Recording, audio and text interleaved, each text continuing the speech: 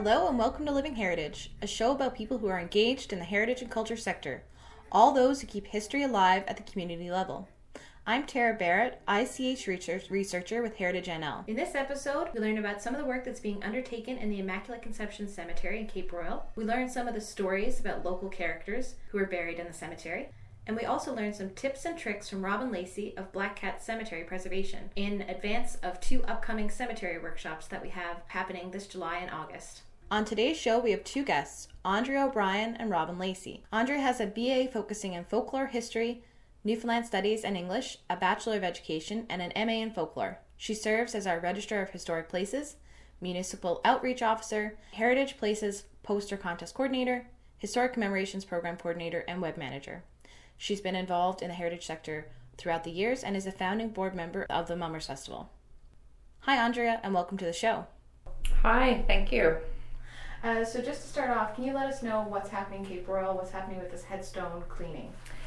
Well, this is the second year of Cape Royal having a green team in the cemetery in cooperation last year with the town of Cape Royal and the cemetery committee.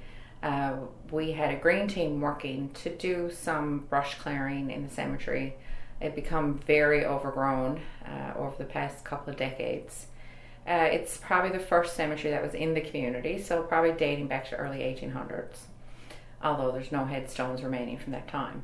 But after the brush cleaning, we kind of looked at the state of some of the headstones in there. They're old white marble type headstone, most of them. Some had kind of tipped over or leaning over, some are broken, and some are in need of cleaning. So in July 8th, we're going to have a headstone cleaning workshop. So some members of the green team, along with members of the public, are going to come in and have a look at about 10 or so headstones and use the proper cleaning techniques to. It'll be nice to see how that goes, and then it might be something that owners of other headstones, the family members of those people, may want to do similar kind of projects with their headstones. What does that consist of? Is that so green team is they're teams of youth from 16 to 30 who are hired through Conservation Corps Newfoundland Labrador, and they work on projects that are kind of environmentally based. One thing the green team will be doing this year is they'll be putting in some kind of memory gardens throughout the community, hopefully providing better accessibility throughout the cemetery. The cemetery is a very old cemetery. It's a couple hundred years old, but there used to be kind of natural paths that people used to follow to get to different places in the cemetery. Because it is an older cemetery, there's a lot of family plots there, so there's still a lot of fences around all the family plots. And this is something that the town designated the cemetery back in the early 2000s, and one thing was these family plots. But there used to be a lot of little kind of paths that meandered in around these family plots, and they were became grown over. And also just with the settling of the soil and the settling of the burial places, now there's some little dips in there that you could easily twist an ankle and stuff. So they're going to fill in some of those areas to hopefully make it a bit more accessible to get throughout the cemetery. And also at the end of their project this year, if anyone wants a family plot painted, they can donate paint and brushes, and the green team will paint the family plots, which they also did last year, and there was a pretty good uptake last year. There's also a good few family plots that there aren't any relatives left in the community. So hopefully we might be able to get to a few of those plots and spruce them up with line of the plots or like the fences? The fences, yeah. There are some family plots that the fences just aren't there anymore. The community did have a project, I'm thinking it might have been like 15 or 20 years ago, that they did go in and put fences around family plots of people who no longer had relatives in the community. Now some of those are in need of a bit of care. So those ones might be focused on it towards the end of the summer to paint, give them a nice coat of paint, replace any boards that need to be replaced. And there's also some iron fencing that's in there. They didn't get to any of the iron fencing last year, but a lot of that I think needs a good coat of a rust-proof paint as well. Paint a headstone if you can't Oh see. no, don't paint the headstone. So I just wanted to clarify No. that you specifically meant Unless the fences. unless it's like a wooden cross that has lettering painted on it. No, do not paint a marble headstone. No, that's one thing that we come across oftentimes in Yeah. cemeteries is sometimes easier to read, but it does often deteriorate the headstone. Yeah, it can actually be harmful to a marble headstone to do that kind of painting on it, because where you paint in the letters actually will form a kind of barrier or layer that can trap water, and then that water would freeze kind of differently than the rest of the stone freezes, and you could actually end up causing pieces to chip off the headstone. So no, that's not a good idea. No, I knew that's what you meant, but I wanted to clarify in case anybody wasn't sure. And so why is this cemetery important to the town of Cape Royal or the people of Cape Royal? Well, it is, as I said, it was most likely the first burial place in the community. Cape Royal was settled a bit later than most communities on the Southern Shore. A lot of communities on the Southern Shore were settled in the 1600s by the English. Cape Royal was used as a migratory fishing station for a lot of centuries and decades, I guess, before people actually started settling there in the late 1700s. And prior to that, they had been, a lot of them, seasonal fishermen who were rowed 5 minutes away. And so this is the first place that actually had residents of Cape Royal buried there.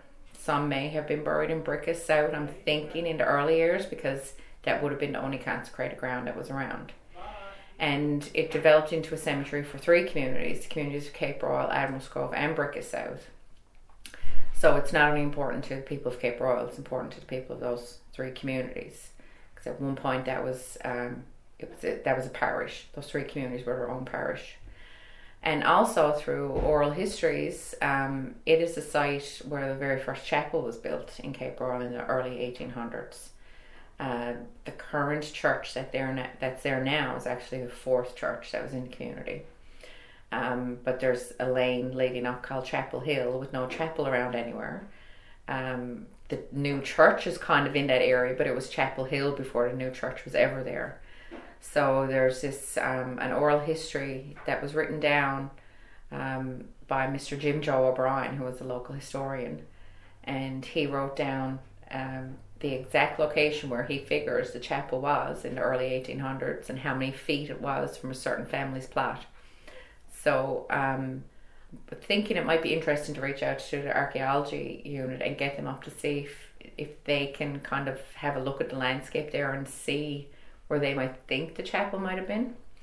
But it seems that this piece of land, there was a chapel in the middle of it, and then people were buried out around, the outside of the chapel. And in terms of built heritage, I mean, there's some older buildings in Cape Royal, but not a whole lot. And really, something that is dating back to the founding of the community. Or will we leave that to Robin? Yeah, I think that would be best for Robin. Yeah, Robin is the expert on headstone conservation, and she's going to be using the proper materials, because that's another thing. People go in sometimes with very good intentions, but they end up using bleach, or they end up using chemicals that aren't appropriate. They end up using, hard bristle brushes. All of those things can do damage to a headstone. So the techniques Robin is going to use are the correct techniques for cleaning headstones. They're gentle, and they're not going to leave any kind of materials on the headstones, and they're not going to do any damage to the headstones. So perhaps if anybody's listening and has any questions about that. Yeah. And those materials are, there are things that they're available for people to purchase. It's just knowing how to use them correctly in the proper ways that you won't do damage to your headstone. Later in the year in the cemetery, we're also going to have a repair workshop in Cape Royal Cemetery, and we're going to be repairing at least one of those broken stones that we had referred to, because that's another thing. Again, people go in with good intentions and start putting things back together with concrete, or start putting things back together with steel frames, or start drilling through headstones to keep them up. And again, people are doing it with good intent, but it's probably causing more damage to headstones, or will cause more damage to headstones. The more holes you make, that's the more places for fractures to happen. If you're putting things in the improper concrete or mortar, they're going to freeze and thaw at different rates in the headstone, which also cause cracking. So in August, we're going to have a workshop there to do at least one, and hopefully to get some advice on how to stand up headstones that have nothing wrong with them physically but are tipped over, because sometimes they can be easy fixes but jobs as well, and there's a proper kind of base to put those things in. Through a cemetery, there are lots of, especially bigger ones, to leave it as to leave them where they are, yeah. And we talk to communities all the time about that exact same thing, and communities that are out there now working on clearing out a lot of cemeteries. And I guess with COVID, there seems to be a lot more interest from communities in doing cemetery cleanups, because it's an outdoor activity. You don't necessarily have that risk of, transmission or, being confined in these smaller places with smaller numbers. But what we suggest is the first thing people do when they're clearing out, if they come across a stone, whatever shape that stone is, give it a good berth. Don't go in there around with whippersnippers or any kind of mechanical tools like that. And if something is tipped over, something has fallen over completely, leave it the way it is and get in contact with us, and we can help you use the proper techniques for dealing with that stone. And some stones, I know in my own family's plot, there's a stone that's tipped over that's never going to be able to be righted, because these marble stones sometimes they almost get the consistency of sugar in places and they start breaking down. This stone has been on the ground so long that if you attempted to pick it up, it's just going to turn to dust. So best thing to do is document those kind of stones. Headstones, however much we want them to last forever, they're not going to last forever. There is a life cycle that headstones go through, and in 100 years time, the headstones that we're trying to fix now or prolong their life, they're probably at the end of their lifespan then.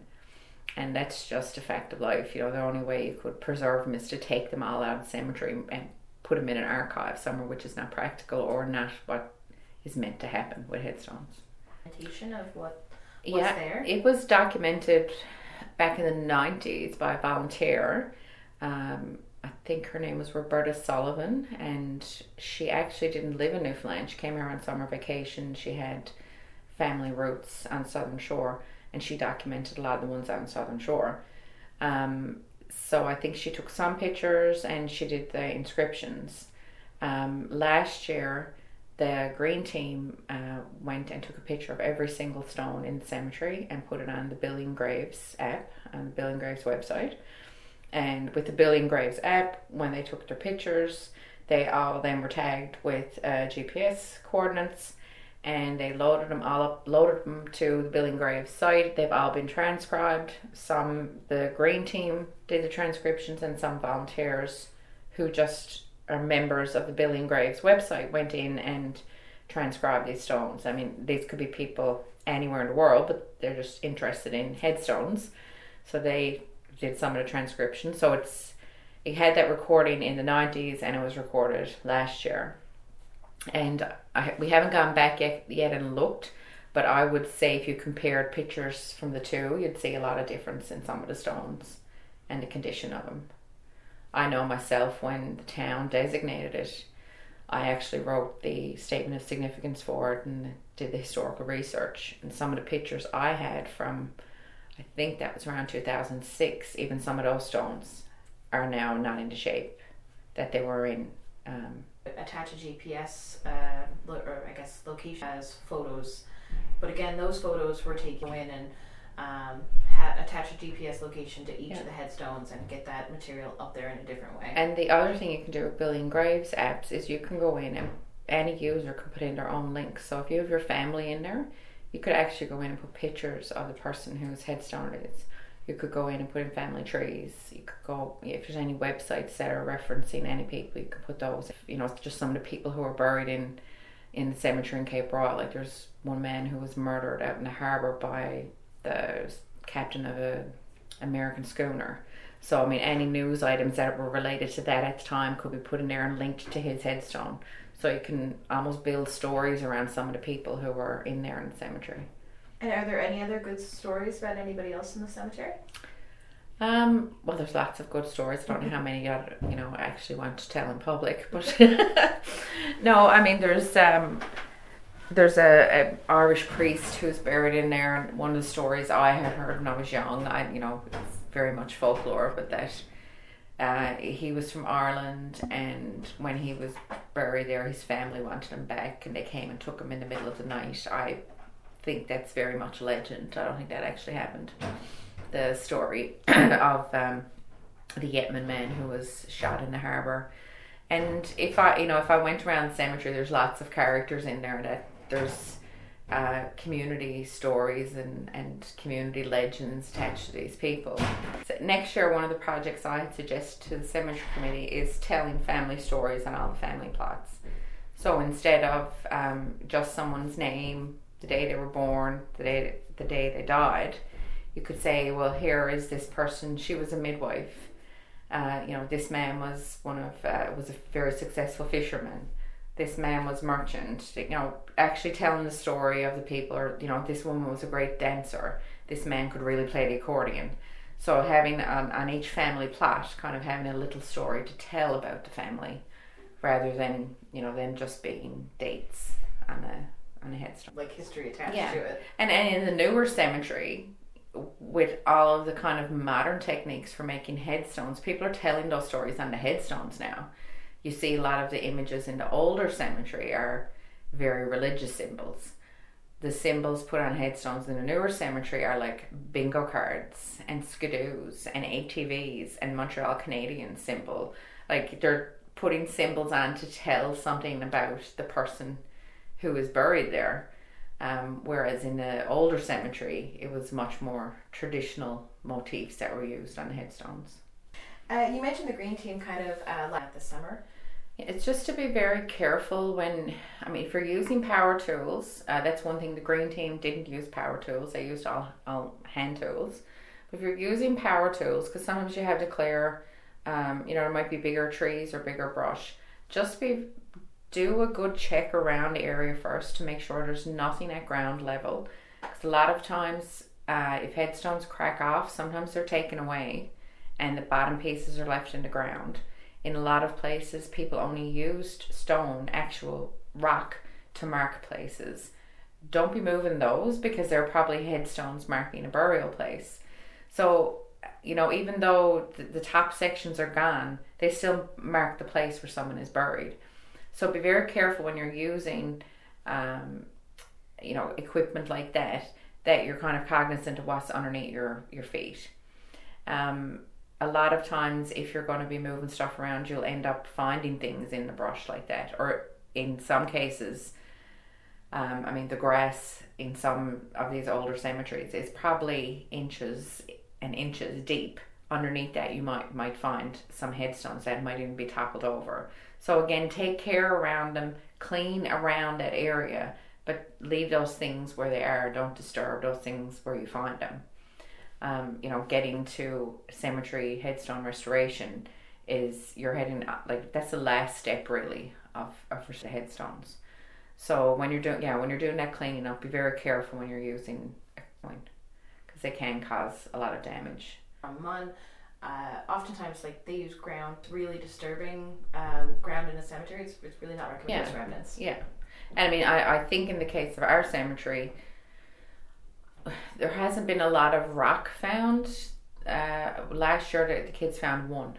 They found one old, what was left at the very base of what would have been a stone headstone. I'm thinking a lot of them were wooden markers, and there's also been cases that people actually used to carve out pieces of wood like headstones. I think that's what some of the really original ones were. But you can see the depressions in the ground where obviously there were burials, but there's no evidence. But in a lot of cemeteries, you will end up seeing that evidence of the stone. And not only headstones, they also used footstones So they almost made the burial plot like a little bed that you had, a headboard and a footboard almost. And you'll see those there, and they're very important features to maintain in the cemetery as well. So that's, like I said, don't be pulling out rocks because you think something is just an old rock. Have someone who knows what the difference is between just and old. Just be careful, and if you have questions about anything that you're doing in the cemetery, make sure to reach out to us at Heritage NL, and if we don't know the answer, we can put you on to someone who does know the answer. Robin Lacey is a PhD student in historical archaeology at Memorial University studying 17th century burial landscapes in North America. She's also co-director of Black Cat Cemetery Preservation, which specializes in historic gravestone and monument conservation and restoration in Canada. Husband and wife team Robin Lacey and Ian Petty have a combined 20 years experience in the heritage sector as archaeologists, gravestone conservators, and cultural heritage technicians. They have worked across Canada and the United States, as well as on the Isle of Man, recording gravestones in cemeteries, conducting archaeological surveys, mapping sites, and evaluating heritage structures and landscapes. Hi, Robin, and welcome to the show. Hi, thanks for having me. So just to start, I wanted to talk a little bit about the 2 upcoming workshops that we're doing with you. I guess that we're doing with Black Cat Cemetery. So if you want to just touch on kind of what people might actually learn from those workshops and what kind of takeaways they might gain. Absolutely. So the first workshop that we're doing is on July 8th, and that's going to be sort of like a half day, like 2 to 3 hour workshop on sort of how to care for gravestones, how to care for historic gravestones, probably like ones in your family, or if you're doing volunteering with a group that's working at a historic site. So we'll sort of be going over techniques of sort of like cleaning and making sure the stones are sort of kept looking nice in a way that's not going to harm them, because there's a lot of information online and a lot of outdated practices that people do, ways of cleaning gravestones that we sort of want to get ahead of, because we know now that they do long-term damage. So part of the goal of that workshop is to educate the public, and part of the goal of what we do online as well is try to educate the public in safe conservation practices for cleaning headstones. Awesome. And I know you're relatively, I guess your business is relatively new here in the province. So since you've kind of been back and running the business, have you seen, have you unfortunately come across anything that people have been doing that you really, really don't recommend? I think Dale calls this don't be at it, like any don't be at it's. Yeah, a really popular thing in Newfoundland is to paint headstones. And like, I get it, it makes them look really nice. It brings out the lettering. People like to do whitewashes of paint over marble headstones, which makes them look really clean, but it sort of captures moisture behind it. It's creating a barrier over the surface of the stone. And stones that are used predominantly for historic gravestones are quite porous and they're quite soft. So it's like marble, limestone, and sandstone are the major ones. And what happens when you paint them is they trap moisture inside the stone. It doesn't have a way to get out of the stone like it normally would. It would just sort of seep out and evaporate into the air. If it's trapped inside, that makes the stone much more malleable and it can fall over way easier. So we really want to discourage people from putting any kind of paint or sealant on a historic gravestone. It will definitely shorten its lifespan.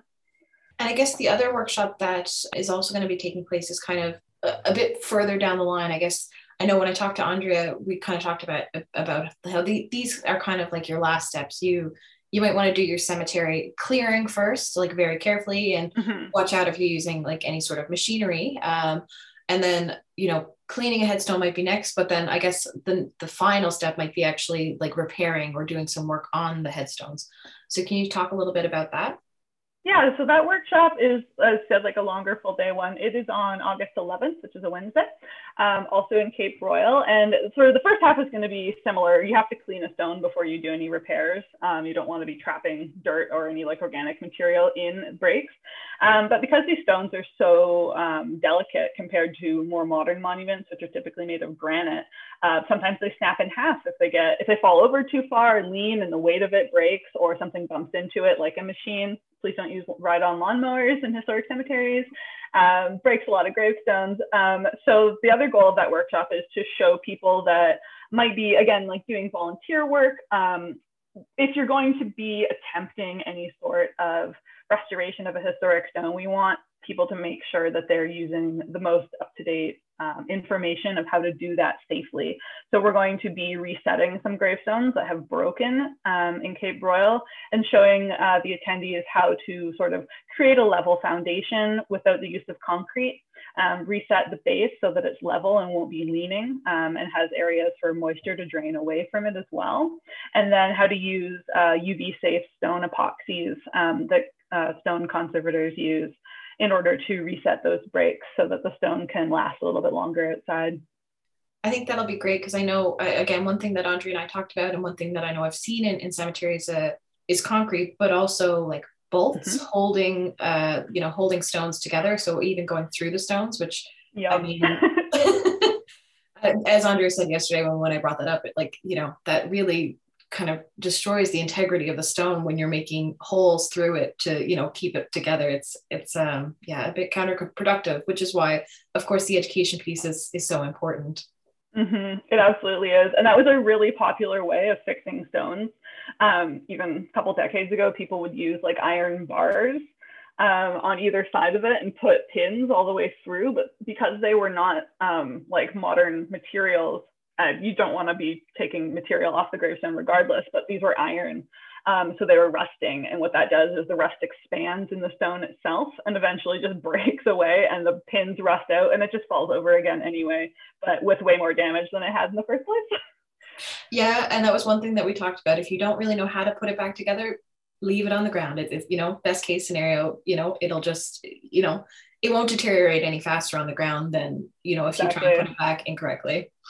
And even like I like to do as little invasive procedures as possible. So sometimes stones are even too weathered to be put back together. Like there would be so little original material and so little like heritage integrity to restoring some stones that it's just better to like set them in like a level foundation of gravel and leave them on the ground anyway. And sometimes that's like the best course of action to do. Awesome. Well, thank you so much. And I think that, if anybody wants to know any more kind of tips and tricks, I know we did an entire podcast with Black Cat Cemetery, so yourself and Ian. So if they want to learn a little bit more, perhaps people can go and take a listen to that. But thank you so much for being on the show.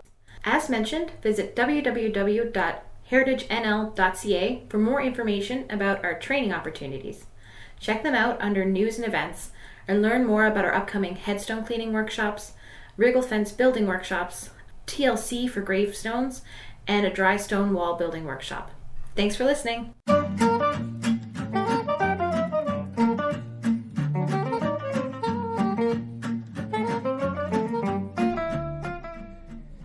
You've been listening to the Living Heritage Podcast, a co-production of Heritage NL and CHMR Radio at Memorial University.